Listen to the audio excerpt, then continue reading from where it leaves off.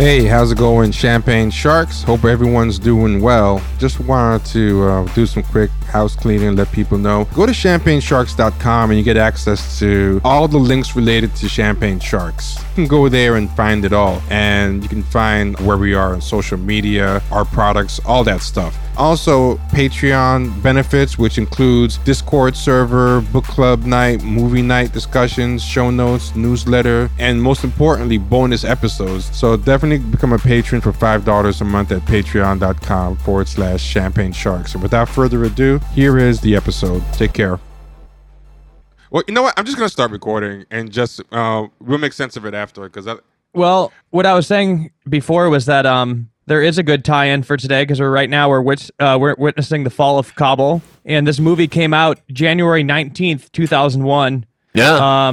We're approaching the 20th anniversary. Well, I guess we went through the 20th anniversary of this movie, and right before 9/11, this came out. It's kind of weird for a movie about time travel and a time loop. It came out before 9/11. I didn't realize that because I watched it right after 9/11, and I thought it had come out after. Oh, that's good context for a movie about a plane crash being like summoned by I guess. Well, we're jumping ahead, but it's fine to jump ahead. A plane hitting like some kind of time vortex and like altering the events of humanity. It's interesting that we're watching Afghanistan fall right now while doing this podcast. And actually, you know what? Coincidence. Yeah. What you're saying makes sense that it would come out before, because the more I think about it, right after 9/11, anything with planes landing or hitting things imagery was very, very like touchy. A lot of places. Oh, dude, you remember when? Remember the Biggie Smalls Juicy lyrics when he says "blow up like the World Trade"? They like took that out of the song. Yeah, they were bleeping it out of the song. The Coup had an album where the cover of the album was the Twin Towers are behind them and Boots Riley is like pushing a button. Yeah.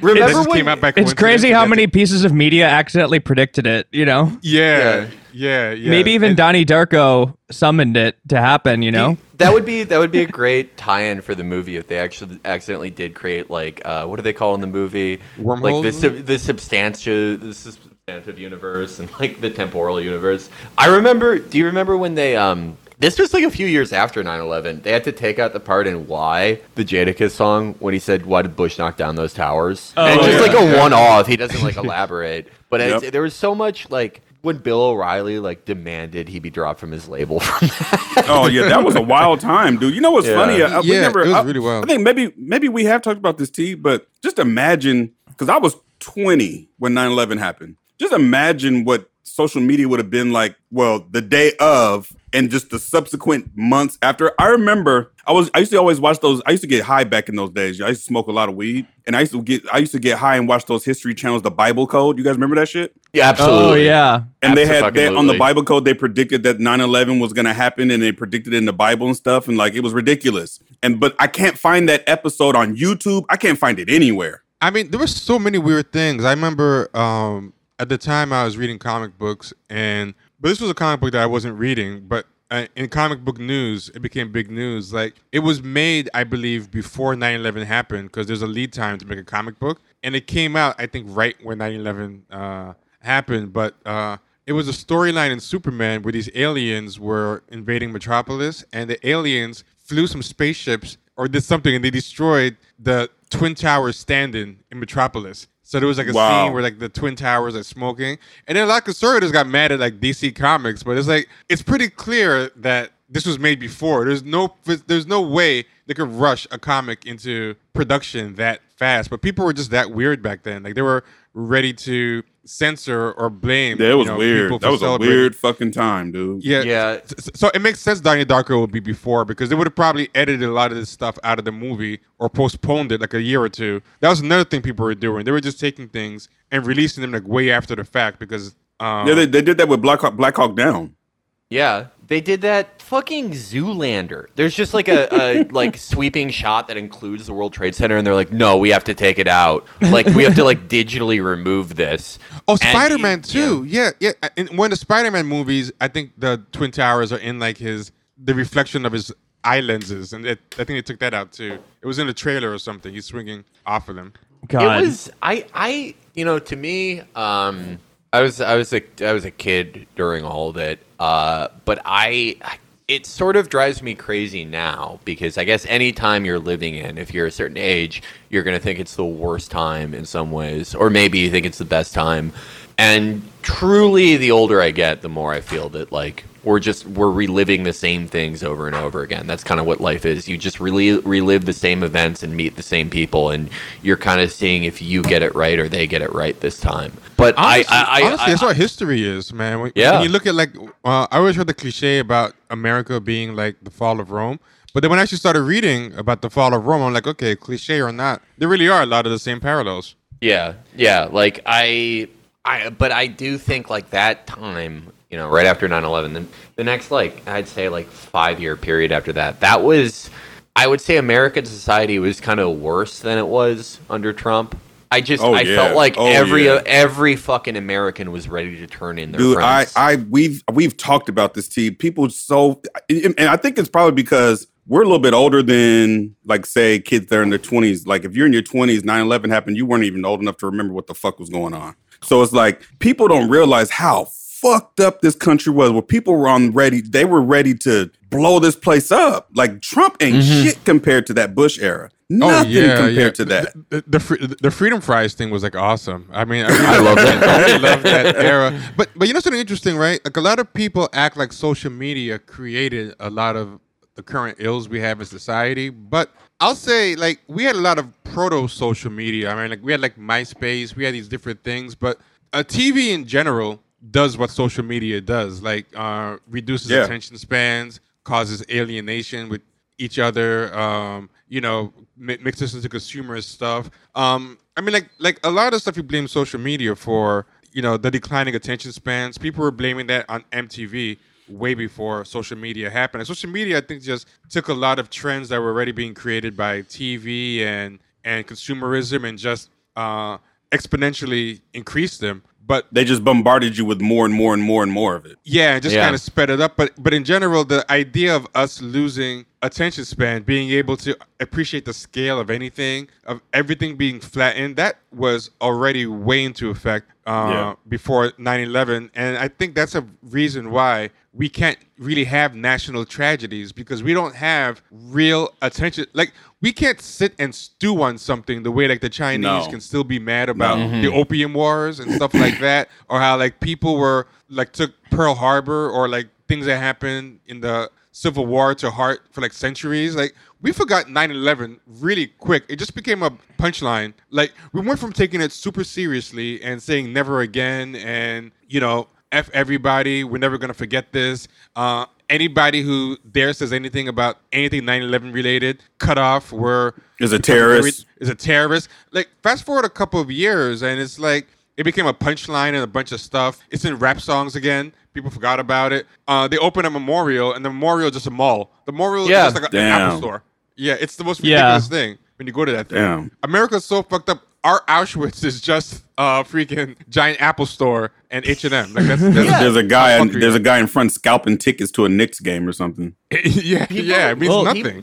People forget, like, you talked about cable TV and everything, and it absolutely, people forget every day, and it didn't matter if it was fucking Fox News or CNBC or anything. They would be showing you the terror threat every day to hype you up for this country doing 10 9/11s every fucking day in Afghanistan and then Iraq. And it was such a sick time that it made this nation of sort of couch dwellers, the people who actively watch as much cable news as they can, just cheer for this like it's a sports game. Like, get this little thrill when they think there's an elevated chance of a terror attack. Yeah, I remember that vividly. Oh, the terror alert is at level orange today. And then they just stopped saying it, and they would just have it in the bottom of your screen. The bottom corner of your screen. Like on the ticker. Yeah, they would just have it. It was like, I think it was a fun game for them, because those people love stealing valor in general, or like, just play acting as like war heroes through other people they love everything. That. Yeah. So they really liked it, because it was like, okay, technically, we know they're not trying to attack a cornfield in Iowa, so we can talk shit. It's kind of like I'm bluffing, but with your face. Like, you're a pussy. I bet you want to punch him in the face. I feel like that's what they were doing. It's like, we dare you guys to bomb us again in New York. Instigating. Yeah, in New York. Yeah. That was always so fucking funny to me, where people are like, "Oh yeah, try that here." It's like all those guys died. Like they died to do that. Like they don't give. What are you gonna do? Beat them up? What are you talking about? Yeah. What further consequences? Like, I dare you to blow yourself up in that building. Like yeah. What are you gonna do? What was it? Mark Wahlberg? Do it. Was it Mark Wahlberg who said that like 9/11 wouldn't have happened if he was on the plane? Yeah. Oh yeah. My fucking God. So awesome. Yeah, all 5'4" of him was gonna do something to someone. Yeah, okay. Mark Wahlberg. I got a funny story about Mark Wahlberg. Go ahead. Mark Wahlberg said that he was, he's from Boston. He's a Patriots fan. He said he was at a Patriots game and he was taking a piss in a urinal and a guy just kicked him right in the back while he's taking a piss in a urinal. And then he tells a story about how he turned into Captain America and beat up everybody and blah blah blah. Yeah. That dude is such a Boston guy, like in all the worst ways possible. I used to visit Boston a lot. The hate crimes. There. Oh yeah, the hate crimes. I mean, he's every Boston stereotype. The fanciful imagination, like just lying about how tough he is all the time. Like that's such a Boston thing. But nothing says how far gone we were culturally in the 2000s and the late 90s. Because that's just a weird period. Everything I revisit from that period is always weird. And his A-list stardom is just a test. Fucking ridiculous. Yeah, he sold his soul to the era devil. could that guy been an A-list star, like just a Boston bro. Yeah, there's Oh, sorry, go ahead. There's a Boston Renaissance. I think you got Affleck and Damon. Yeah. Gus Van Sant making movies. Like there's just like a Boston moment. I think. There's a couple of TV shows set in Boston too. Was oh my God, Felicity, was that set in Boston? That's a really obscure late 90s show. Wasn't The Practice / Boston Legal also in? There was Boston that. Legal. Yeah. Oh, how about the celebrated toast to that guy who ended up also going to be a White Canon movie? What was that movie? The one that is really not Reservoir Dogs. What's that other one? Boondock Saints. Yeah. Boondock Saints is fucking hilarious. We should have. Yeah. Willem Dafoe was in that. God, that's definitely on the DVD shelf. Funny. That's on the DVD shelf next to Donnie Darko for sure. Yeah. We should come back for that one. I feel like this Absolutely. lineup would be great for that. It would be an honor. It would be an honor. Absolutely, man. But that guy being so celebrated by everybody from Weinstein to Wahlberg to everybody was a great example of like that Boston moment. He's the epitome, probably the peak of it. That was peak Boston, like his moment of being hot in the game. And I don't think it ever really matched up. But even people like Affleck and Damon, they were Boston guys who could turn it off. But like Wahlberg is just always that Boston bro. Like I watched for the first time his Planet of the Apes during quarantine. I just started catching up on all this shit that I always wanted to watch but never did. And one was, I'm going to watch every Planet of the Apes. And I'm watching them all. Charlton Heston is a hammy actor. He's whatever. But I can buy him in the role. Mr. 70s sci-fi. It's fine. There's a sequels with lesser actors, but it still works. And then you hit like the Tim Burton one, and it just feels just like, what is this Boston guy doing here? Like, get him the fuck out of here. What is he doing? I feel like he should come out the spaceship with a Dunkin' Donuts box. Like, he just is just not works, and he doesn't work in anything for me.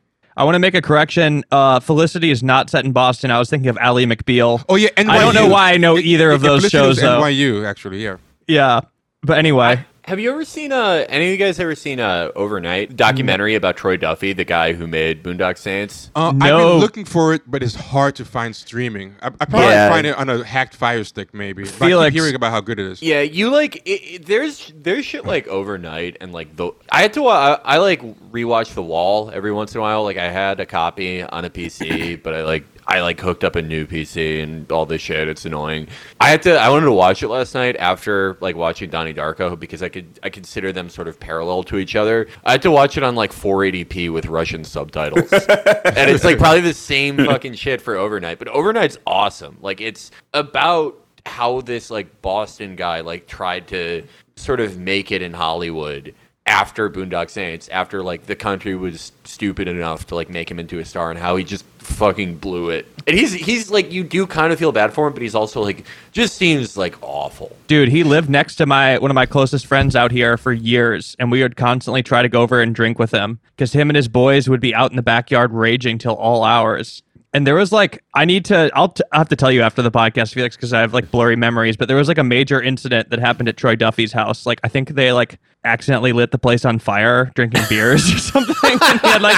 And he has like a weird, like, he has like an outdoor toilet, I think. There's like just some weird shit in his house. I'll have to get the details and refresh you, but. What a nightmare. I know. That's a nightmare. To contextualize where we are, the reason we started in this strange way was we were having this conversation that I thought was really good, so I kind of didn't want to nip it in the bud, but it was like, it wasn't about Donnie Darko, which is what we're supposed to be talking about, but it was so good, I was like, let me just start recording anyway. And we were talking about COVID and all these different things and 9/11 and everything, and Jack made a good point about that. It does actually kind of tie into Donnie Darko, which is the movie that we're here to talk about today, because this thing came out like right before 9/11, and there's a recent anniversary of that, but also the whole thing with, what was it, Afghanistan, and how we're kind of Kabul reliving that again. With the Kabul thing, which was at the time of this movie that was very a thing in the air. So yeah, I mean, you're right. This movie does, even though it's before 9/11, it does still have a lot of connection to 9/11. Like Jack said, there's a plane crashing into things, and I think it also kind of ties into something a little bit before this movie, but the whole school shooter vibe. I remember there was a lot of school shooter Columbine stuff in the air for years after Columbine, and I think this is kind of on the tail end of that as well, but it's very much a time capsule. This is the White Canon. This is where we take movies that are like, you know, iconic to white people, but that a lot of black people either don't know about or do know about, but have never, on average, watched. And I feel like Donnie Darko is one of them. We have Felix Biederman from Chapel Trap House. Let's catch up on the stuff we should have done in the beginning. We'll let Felix introduce himself first. Hey, thank you guys for having me. I'm honored to take part in this. I weirdly had not seen this movie before. I was like, really? I was like 9 or 10 when it came out, and like Jack, I could have so assumed this was going to be in your wheelhouse. I thought you would have had like 10 watchings under your belt of this movie. It is weird too, because I was like one of those little kids who like read Pitchfork and all this bullshit. Like, you know, my brother and sister are like way older than me, and like my parents were like kind of cool. So I was definitely like in tune with stuff. Like I definitely, like, as a boy, my thinking was like, I have to be like this type of cool adult. Like I have to get pussy by like calling movies and music like haunting and ethereal. But then that just sort of like, it went by the wayside by the time I was in high school. I was just like on other shit by then. But I think this movie just passed me by. And I watched all this shit as like a little kid. Like I watched like Memento. I was like super into stuff like that. But I just, for whatever reason, I never watched this one. And I wish I did, because watching it now, I feel like, I don't know. I feel like I don't appreciate it in the way I would have if I was a kid. And it's very interesting. This is a great movie to watch with 2001 brain. Like you really need 2001 brain to get the full effect of this movie. Absolutely. Like I drew a lot of parallels between this and The Wall. When they made the movie out of the album The Wall, the Pink Floyd one, that's about like Roger Waters growing up and like being alienated and wanting to die, and then remembering his life and like thinking of a version of the future he's gonna get. And like people sort of make fun of The Wall because it's super earnest and like over the top and like very literal, you know. Like all its metaphors even are pretty literal. Like how the teachers in British schools are like grinding the kids up into food to eat each other. But I love it. I mean, I love the album more, but I love it because it is like this very personal thing for him. Like his dad dies during World War II, and then it's like, well, we won the war, but it's like this country is kind of fascist anyway, and I've gotten everything I want, but I hate it. Like I fell in love, and then like that fell apart. I'm building a wall around me. Like very literal and very, you know, kind of schizophrenic in the way this movie is. But I feel where The Wall is super literal and focused in what it's talking about politically and socially, this is so 2000, 2001, like vaguely left, like indie shit, because it's like, okay, so you have like just vaguely like the Christian right, you have like some form of like alienation, the Mondale shit at the beginning. And I still like this movie, but it really is like, it's like if an American tried making The Wall, because it's not as direct, it's like doesn't really commit to a lot. It doesn't really like stand on its own toes and like, this is what I think.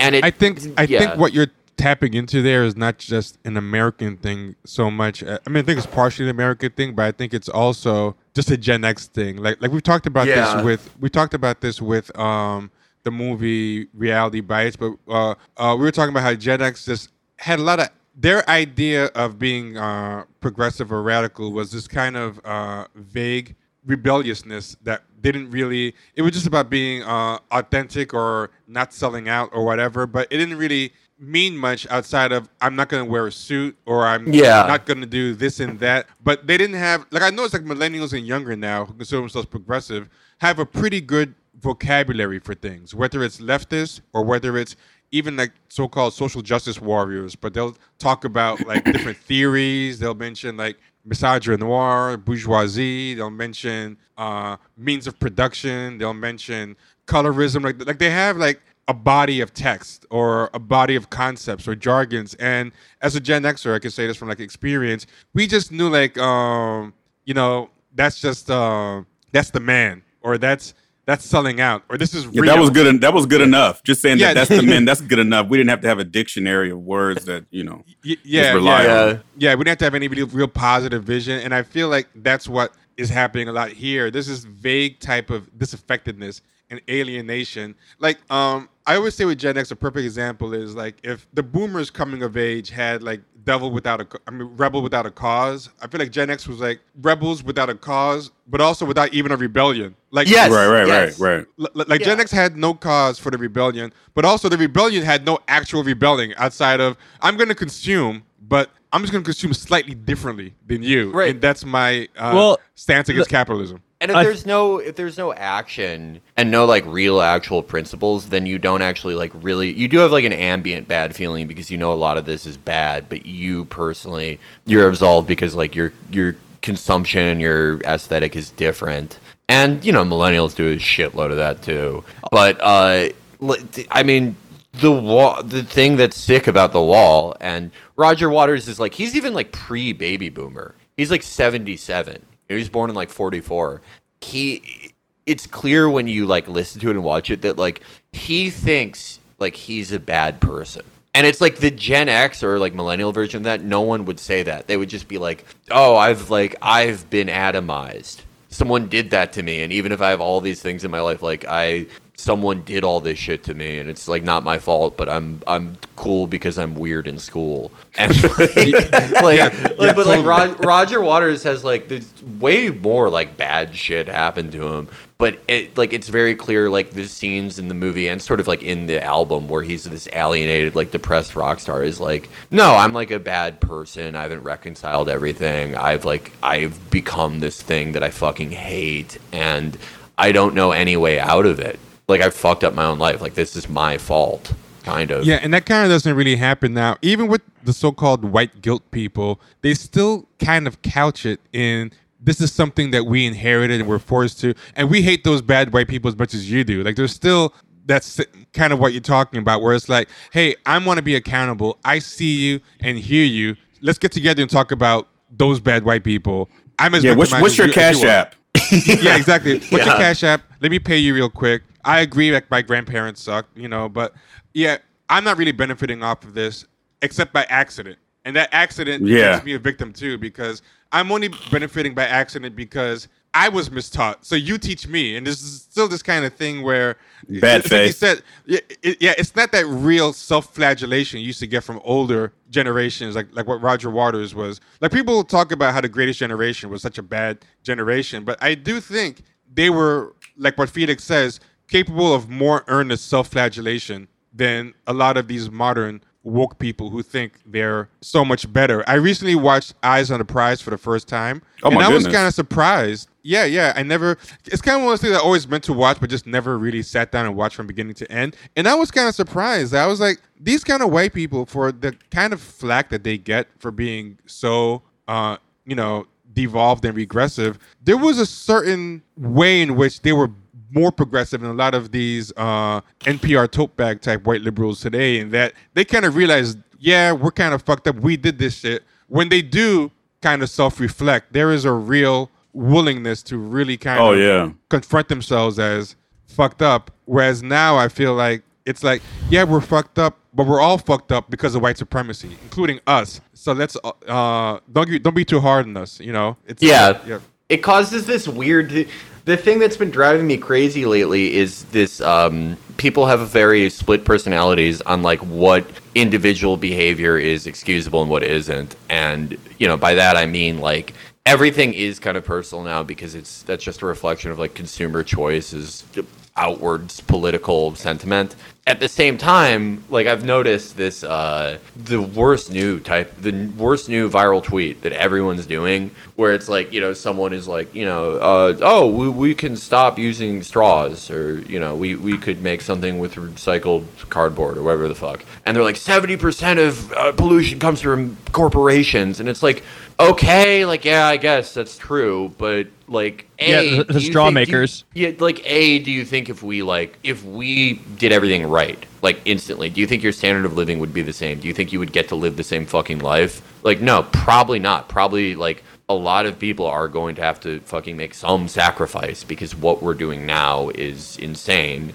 And B, like, no one makes this distinction with like media consumption. No one makes this distinction with with anything else. It's just like the problem is structural unless like it requires me giving up my lifestyle in a tangible way. Right. And I feel like Gen X was very much the start of that shift. Very much the start of it's the corporations and it's our parents, Yeah. And I believe that to the point that I am now even starting to believe I'm closer to marginalized groups like black people and gay people and whatever than I am to my parents. Even though I'm going to inherit all their money and all their spoils from all this crap anyway. I'm not actually giving up anything, but I think Gen X was very much kind of the start of that, but almost worse because, I don't know if it's worse. It's tough to say because they were offsetting. It was rebelling against something that's no longer attainable anyway. It was like, exactly. I'm not going to get a house in the suburbs and a job and wear a suit, man. And like now it's like, nobody can do that anyway. Like everybody actually wants that. They want to have a house, but it's just impossible. Gen X was the last generation that could have still gotten that, and they rebelled against it. But at the end of the day, they still cashed in their chips and got it for all their talk. Like, they still got the jobs. They still got the house. I feel like Gen X is the last generation that, everybody was able to get, on average, real estate by middle age, Yeah. They all ended up wearing suits, but now the suit is cut as a slim fit, Or maybe it's just like, the tech bro attire where, okay, I'm dressed down in this open floor plan office, but this is just a new suit, but, You know what movie reminds me of that? That might be a whole other episode. Is SLC Punk? Do you guys remember that? Yes. Oh, I know the premise, but I've never actually seen it. It's one of those ones I've watched. I mean, perfect for the series. Take this chance to introduce yourself. Oh yeah, my name's Jack Wagner. I host a podcast called Yeah But Still, and we've done episodes before together. We did This Is Sus with Felix, so I guess we're back again. Yeah. In terms of Donnie Darko, this was a big movie for me, honestly. It came out in 2001, but I don't think I saw it. I didn't see it till a couple years later, but I did see it before a lot of my friends did. And I saw it in a very weird way. Is that my dad, who's still alive, but he had cancer when I was like in middle school, and like people were giving him a bunch of like really weird like gifts that you get. Like, I don't know. Like they're giving him like weird sympathy gifts, which I was too young to like fully understand, but they were like sending him like food, and like somebody gave him like a box of DVDs, like a basket of DVDs, and they all like, I had never heard of any of them, but I was like probably 13 or something, and he didn't open them. And one day, or like I had a bad flu later on in that year, and just ran out of shit to watch. So I like dove into those DVDs, and it was like all of the indie films that came out around then and like documentaries. And one of them was Donnie Darko. And I remember watching it like with a huge fever, like on my parents' couch, and like pulled out Donnie Darko. And then it like blew my mind at the time. I mean, I was like the perfect age to see this movie. And then it's kind of like lived on ever since then. I remember like evangelizing it to my friends as like a middle schooler, being like, bro, this is the craziest thing we've ever seen. And like, I think it ended up earning its reputation because that type of thing just kind of continued on until like probably when I went to college, you know? It's one of those movies. Did I your mean, friends I mean, like it has a huge cult following. Yeah. Yeah, people My loved friend, it. yeah, people loved it. I think it was like the first like indie movie I had seen, you know? Yeah. I wasn't familiar. I was really like, I was young. So I don't think I had seen like an indie movie. I'd only seen like major blockbusters and things like that. I didn't even know that like this existed, like this other class of movies that like wasn't like George of the Jungle or whatever like movies were out at that time. But yeah, it was like a really surreal way to see it and super formative. Especially the soundtrack was very formative for me too. But also one of those things that I liked a lot, but then like later after it kind of became like a cliche, I sort of like backed away from it and be like, oh yeah, actually I don't really like that movie that much, you know? That's the worst part of adolescence, when you have to pretend this thing that you would like send girls on AOL Instant Messenger. You're like, actually it sucks. Actually I like never like that. It's like stupid. My favorite is when you do that, and then the other person is like, actually, I think it's not that bad. It's like, damn, I actually really don't think it's that bad either, but I can't go back now. I'm stuck in this. I have to carry this And now for the I rest still of my want to life. talk to you about how much I actually like this too. But now if I say the truth, I'm going to look even worse. It's so freeing to just like release yourself from being a person that has to like one pretend to not like shit that like Donnie Darko or whatever. Alternately pretend to like things that are, you know, widely accepted as like something a smart person would like, but is actually really boring, you know? Yes. And it's very freeing to just not like it. Like I just saw The Green Knight and I really hated it. Oh man. And it was so nice to leave the theater and just be like, yeah, that was boring and stupid. Like I'm sorry, I'm not pretending to like it. Like I'm I at know that I'm supposed to, but I'm not going to do that. I'm at the point now where I could even spot movies like that, like right off the bat. Like first, there was all these weirdly defensive tweets about the Green Knight from film Twitter. And this Twitter were talking about it, I'm like, I've seen this before. I know what's going to happen. This is like Last Jedi or something where I'm going to be berated if I don't like this movie. So I just didn't want to watch it. I saw A24. I was like, okay, that's a bad sign right there. And then I saw like somebody actually put this is a real tweet I saw somebody do. They put a picture of the Rotten Tomatoes screen cap where it got high critical reviews and low audience reviews. It goes, as usual, the sign of a great movie. And everyone's like, when I see a bunch of critics love it and the regular people hate it, I know the same thing. And everyone's like giving their own examples. Like, here's another example that the plebs couldn't get. Last Jedi. I'm like, okay, whether you like it or not, this is not a high-end, hard-to-grasp movie. Like, nobody is too stupid to grasp that movie. And I'm like, I'm not even begrudging you, like, liking it. Like, I didn't personally like it. I thought it was kind of pretentious and trying too hard to, like, you know, be woke, you know? But I'm like, to go as far as to think that people are too stupid to this movie, and the people. So I saw the same discourse happening with Green Knight, but I saw the perfect opposite movie. I saw this movie on HBO Max called Fatale, and it was kind of like a Basic Instinct with the actor Michael Ealy and Hilary Swank and the black guy from Luke Cage. Everything about this movie screamed, this is a horrible Cinemax style, sexy Basic Instinct type thriller. It's gonna be like really bad. In a way, it kind of, on paper, was. Like, nothing in the movie should have worked. Damned if I did not enjoy. I was never bored. I never looked at the time, like I do with a lot of these so-called highbrow good movies that, you know, only critics like and people and Vox and Slate. By the time it was over, I was like, wow, I really just enjoyed the movie. And I felt kind of ashamed. Like, I felt dirty for just enjoying. And I went on Rotten Tomatoes, and sure enough, it got 90% audience approval and about 30-something% critical score. And I can see why the critics didn't like it, because on paper, there's nothing in this movie that you should like if you're a snob. But I feel like it should be okay to enjoy movies like that, because a lot of times they're just better at remembering people have to be entertained while they watch this shit. They can't just, be watching this to write think pieces. So wait, so when did you guys hear about Donnie Darko? Oh, like, shit. because isn't the premise of these episode like that it's like a white people movie, you know? I heard of Donnie Darko around the same time. Well, this is Kenny from Champagne Sharks, famously not on Twitter. I heard of Donnie Darko around the same time I heard of Requiem for a Dream. Yeah. I saw Requiem for a Dream.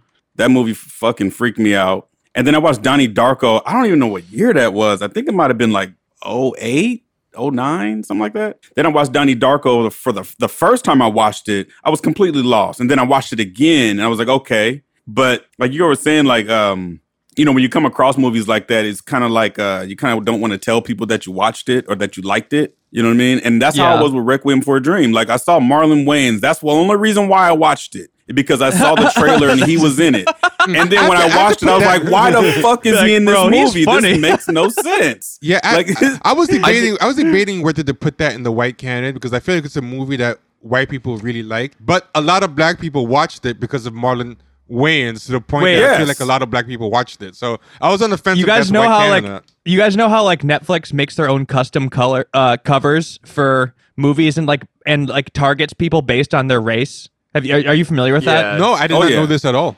Oh, yes. So they switch up, they make their own cover art for movies. Like, you'll notice it'll be like a screenshot with like the title of the movie, and they'll just pick their own screenshots. And it was, for a while people were noticing that if Netflix knows that you're black or like thinks that you're black, they'll like try to make different movies appeal to you by having like the only black person in the movie on the cover, even if they're in there for like 5 seconds. There were some funny examples, but I'm just imagining like doing that with Requiem for a Dream and like kind of marketing as a Wayans Brothers movie on Netflix, and how many people would be like completely baffled, like halfway through being like, this is not funny.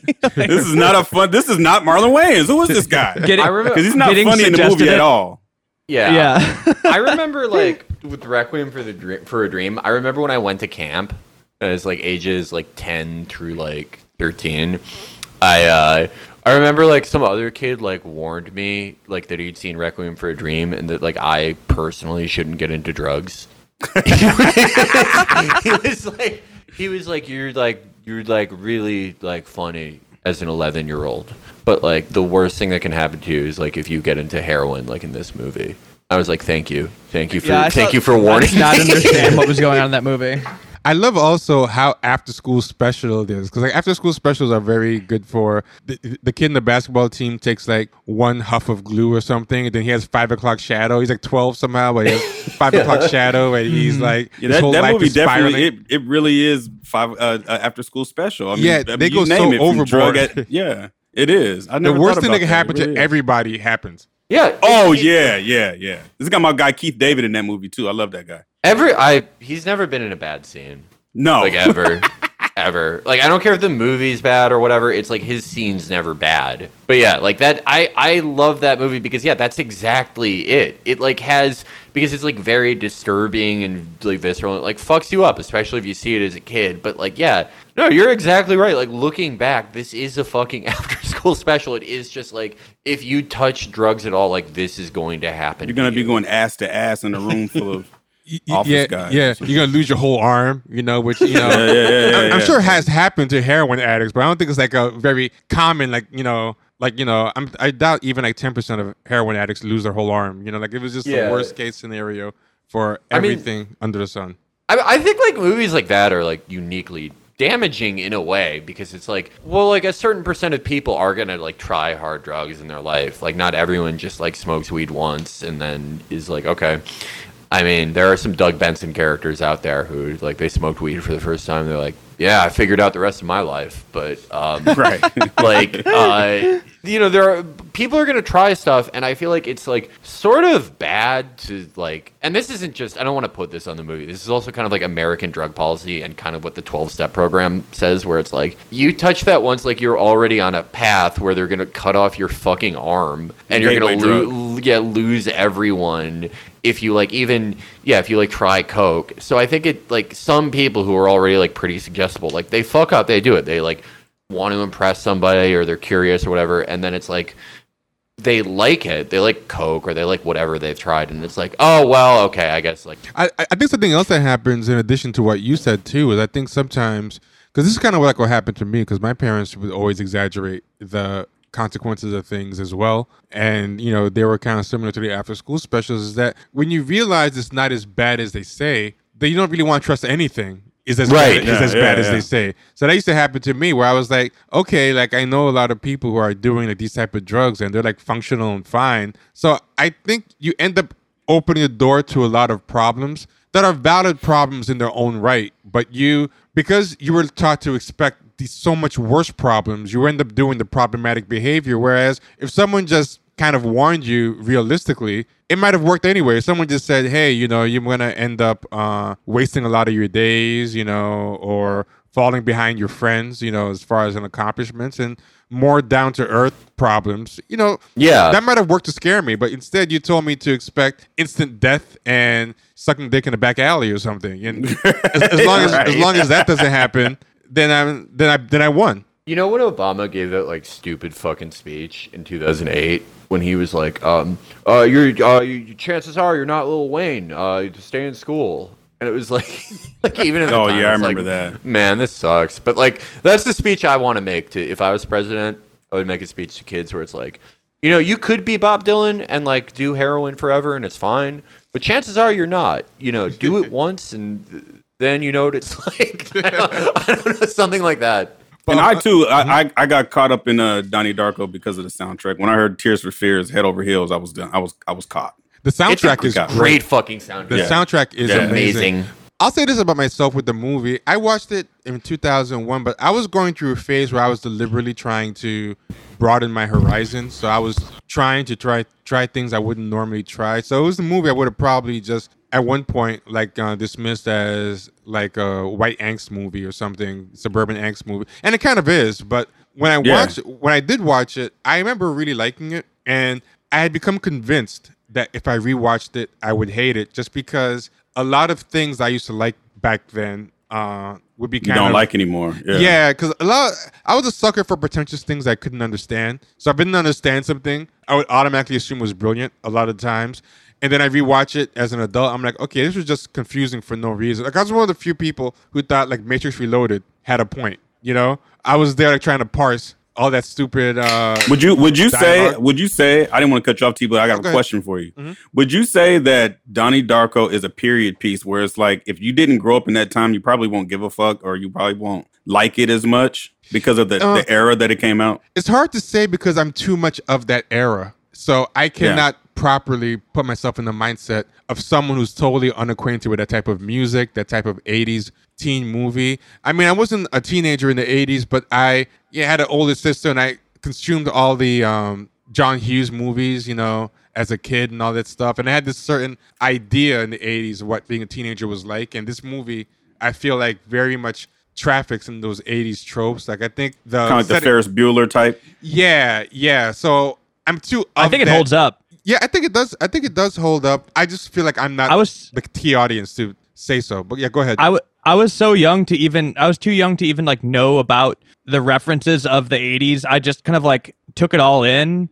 Like there's not that many. It does kind of look like it could take place in any era. There's not many signifiers except for like Michael Dukakis. Yeah, it's true. But otherwise, like it just, there's not really much use of technology. They don't like hammer it home, which I think is great. Like normally if a movie's set in a time period, he'll be like, look at my 8-track player. Like, One thing that's ironic, and I think is a good example of what you're talking about, even though this had less blatant 80s signifiers, it felt more authentically 80s than, say, something like Stranger Things that is trying so hard. Like, hey, we're the 80s. Hey, look, Ghostbusters. Hey, look at this. Hey, look at all these posters on the wall. Product 80s, 80s, 80s, 1980s. Yeah. Like, even the 80s weren't that 80s. Like I lived in the 80s. No, I'm like, oh my God, this is more 80s than my childhood. Like, nothing was ever this 80s. Even the 80s was not this 80s.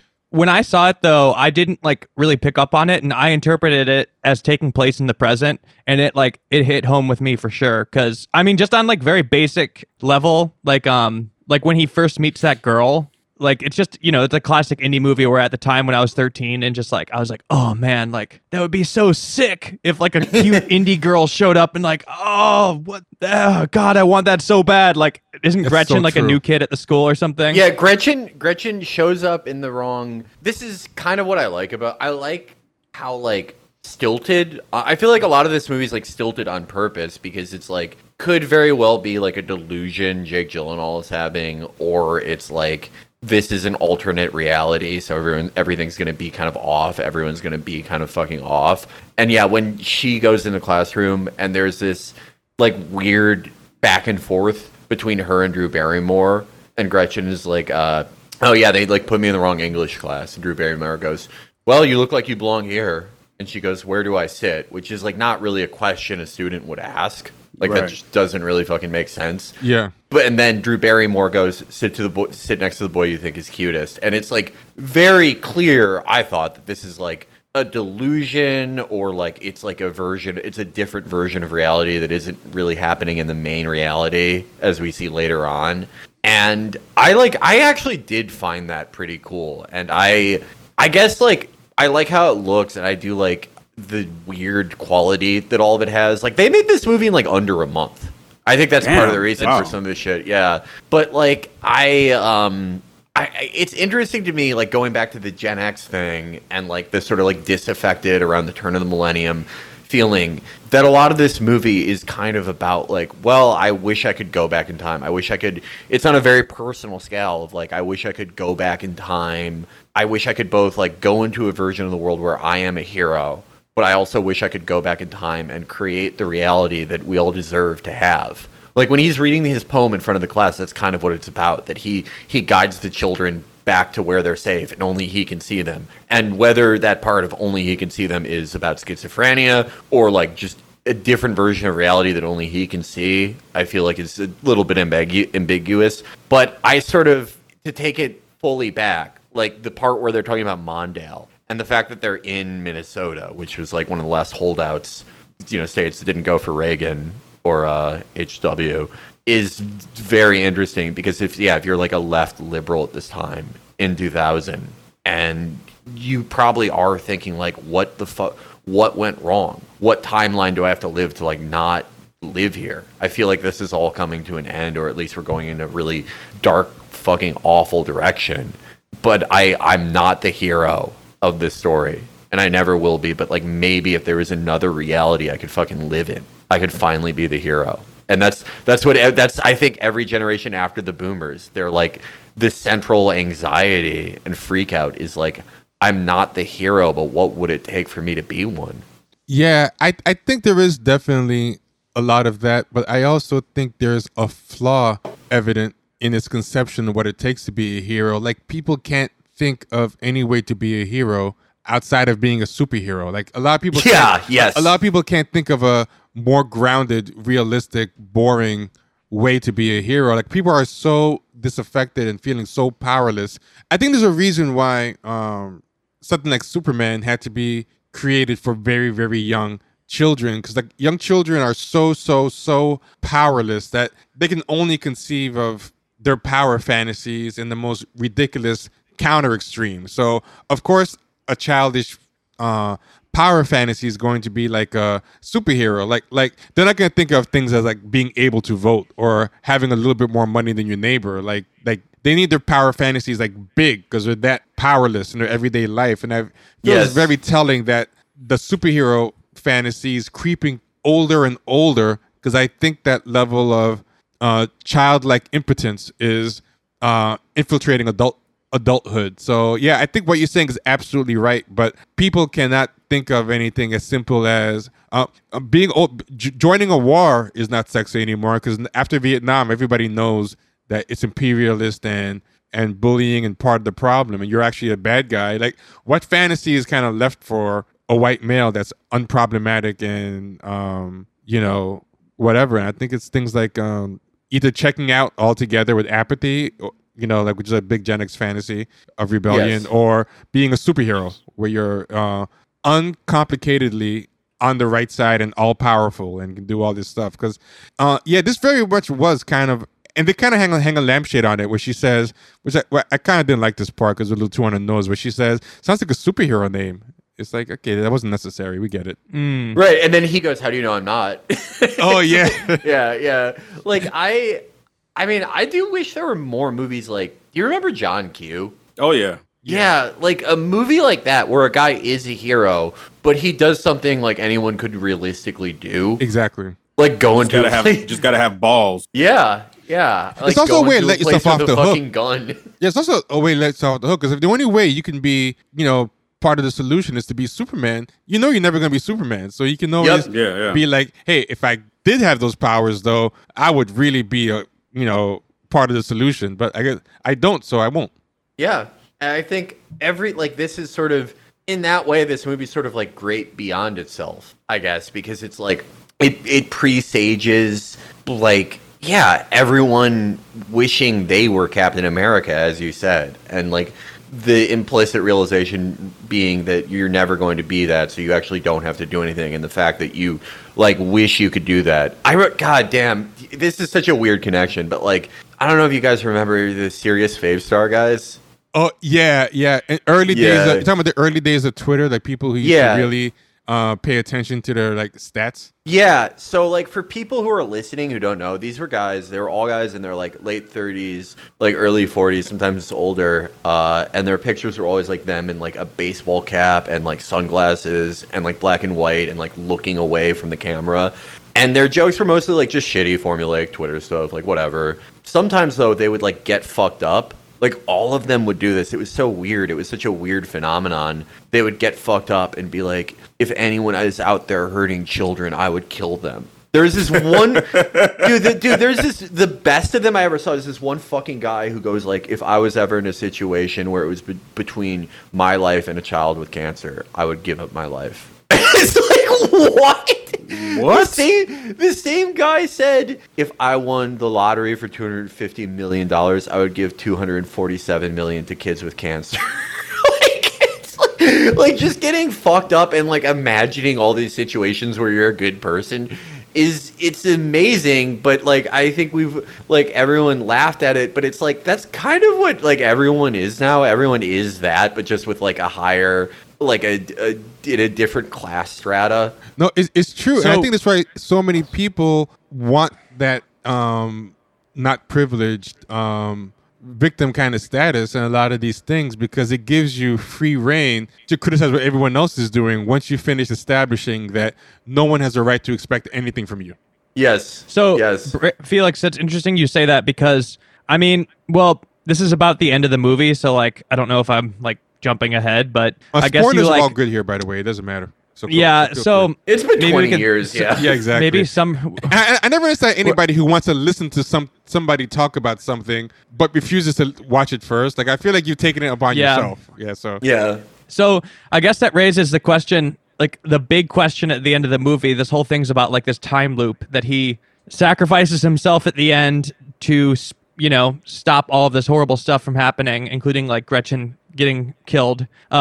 Is it him actually doing it, or is it Donnie Darko like in the seconds before dying, like fantasizing all of this bad stuff that would have happened and like kind of making him a hero before he dies? There's like two ways to sort of interpret this movie. Oh, that's a really interesting way of looking at it. Yeah. Oh wow. Yeah. Well, because the movie, I mean, is it worth summarizing it? Like, I don't, the major plot points, I guess, So the engine misses him. He was sleepwalking. Opening the movie, he's sleepwalking on a golf course. While he's gone, like an engine crashes into their house on his bed. It misses him. I think he meets Gretchen because of that, right? Like the cute girl that's new at school, or like immediately after. And then there's the whole thing with the child molester. He like starts sleepwalking and like doing things, including exposing this child molester. He like breaks a valve in the school. Like he does a bunch of stuff that like sets off a chain of events that eventually results in his family being on a plane that crashes, and that engine goes into like this time loop, a vortex, I guess, like a wormhole. Is that what it's supposed to be? That eventually kills him. Meanwhile, he's seeing this bunny called Frank that ends up being a drunk driver that... Was he a drunk driver that kills I don't his think girlfriend? He was even a drunk No, driver. I don't think he was drunk. Yeah, he just like accidentally hit Yeah. Gretchen. Yeah, exactly. And then Donnie Darko kills him. And so it's like, and then he killing him realizes felt at the end of the movie. unnecessary. I'm sorry, go on. Yeah, I'll just say.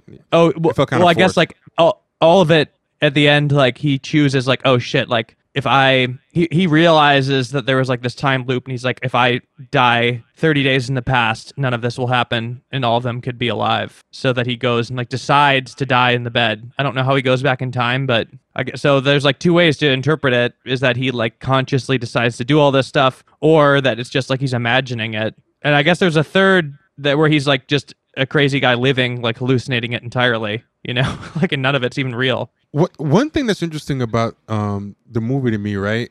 When I rewatched it, right, between the time I first saw it and I watched it again, a lot of things that I liked back then, that I thought were very deep, I would listen to now or watch now, and I'm like, okay, this was just Gen X self-indulgence and narcissism, and the idea that if I make this confusing, it must be deep. That would be my experience a lot when I would, like, you know, try things again. A lot of old, like, mumblecore movies I thought were like so great, and I'd watch them again. I'm like, okay, this is just some self-indulgent stuff. I used to think like Bjork albums like so conceptually crazy and, you know, intelligent, and, you know, there's still good songs, but I'm like, okay, a lot of this was just, you know, self-indulgence again, you know, and weirdness for weirdness sake. So when I watched this, I was ready to not like that, especially because I tried his second movie during the pandemic. I think it's the second one, Southland Tales, and that one was so bad to me. I couldn't even finish it. Bro, his follow-ups are so weird. Oh, that he only did. This movie was a smash, and the only things he did was like Southland Tales. Was it like a crime movie? And then The Box. Yeah, like, yeah. The fucking Box. This guy loves movies where it's like,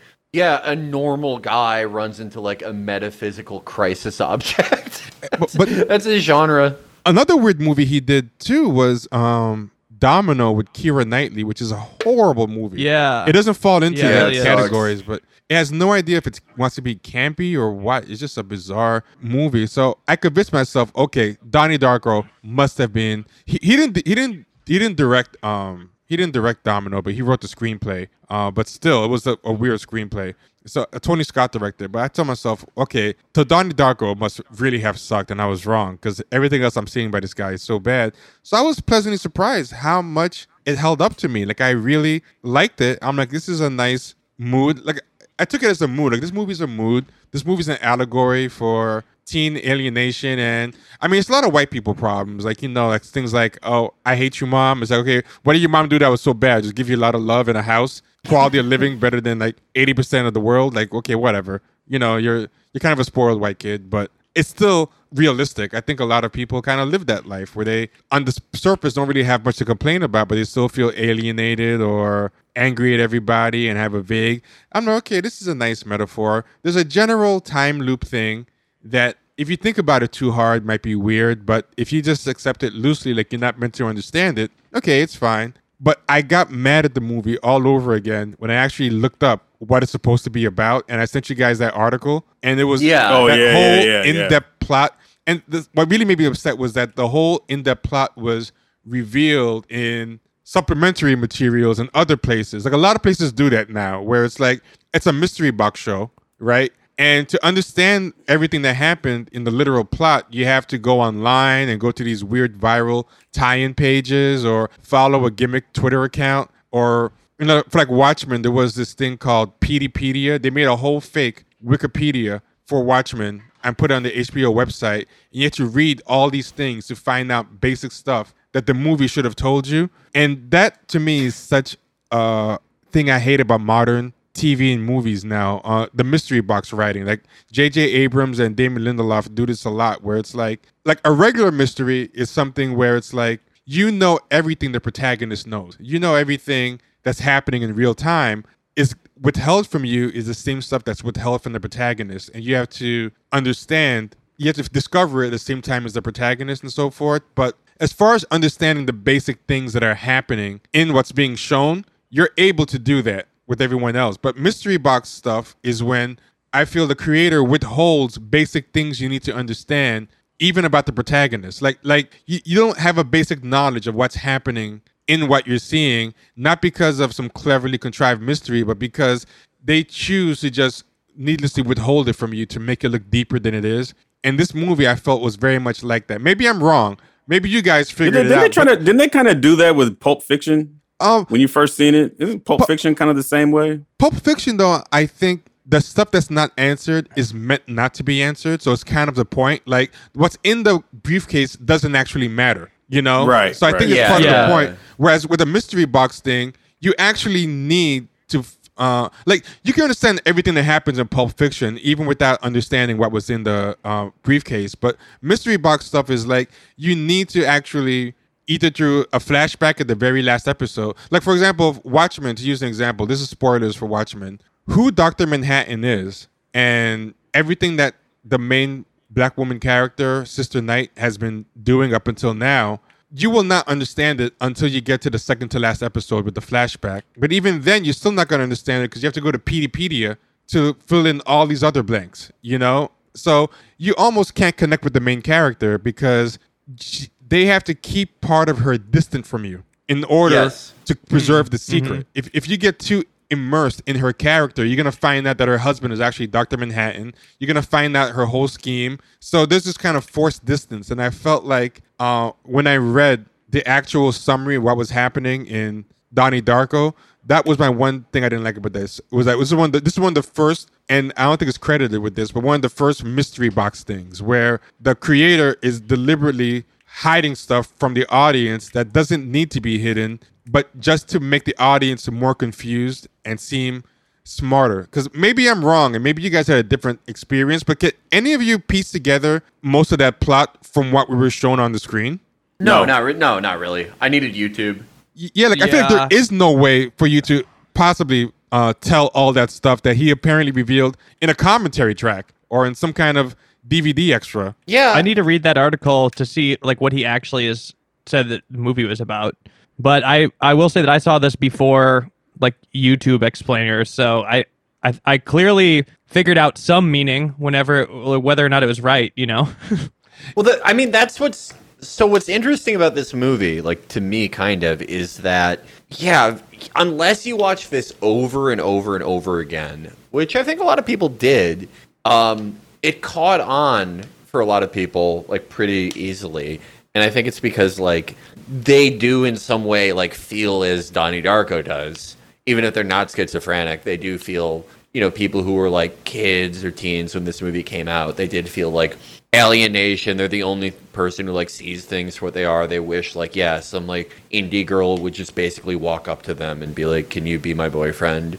Like all this shit. And so it is like, it's a very emotionally resonant if it catches people both in the right time in their lives and the right moment culturally. But I think like if you were outside that moment or your experiences were that much different or just your feeling was that much different, you just walk away and you're like, well, that was a weird fucking movie, whatever. You know, I don't hate it, but I don't like it. But for other people, it just connected with them so much that they will watch it over and over again or like wait for the commentary track and go like, oh yeah, no, of course it's the temporal universe and the like time travel bullshit. Like I had just my take on, you know, what version of myself do I have to be a hero? That's just what I got from only watching it. Really, like all the explainers and everything didn't really like add that much for me.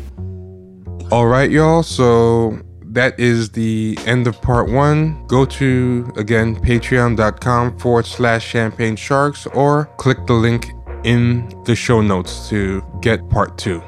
Be good.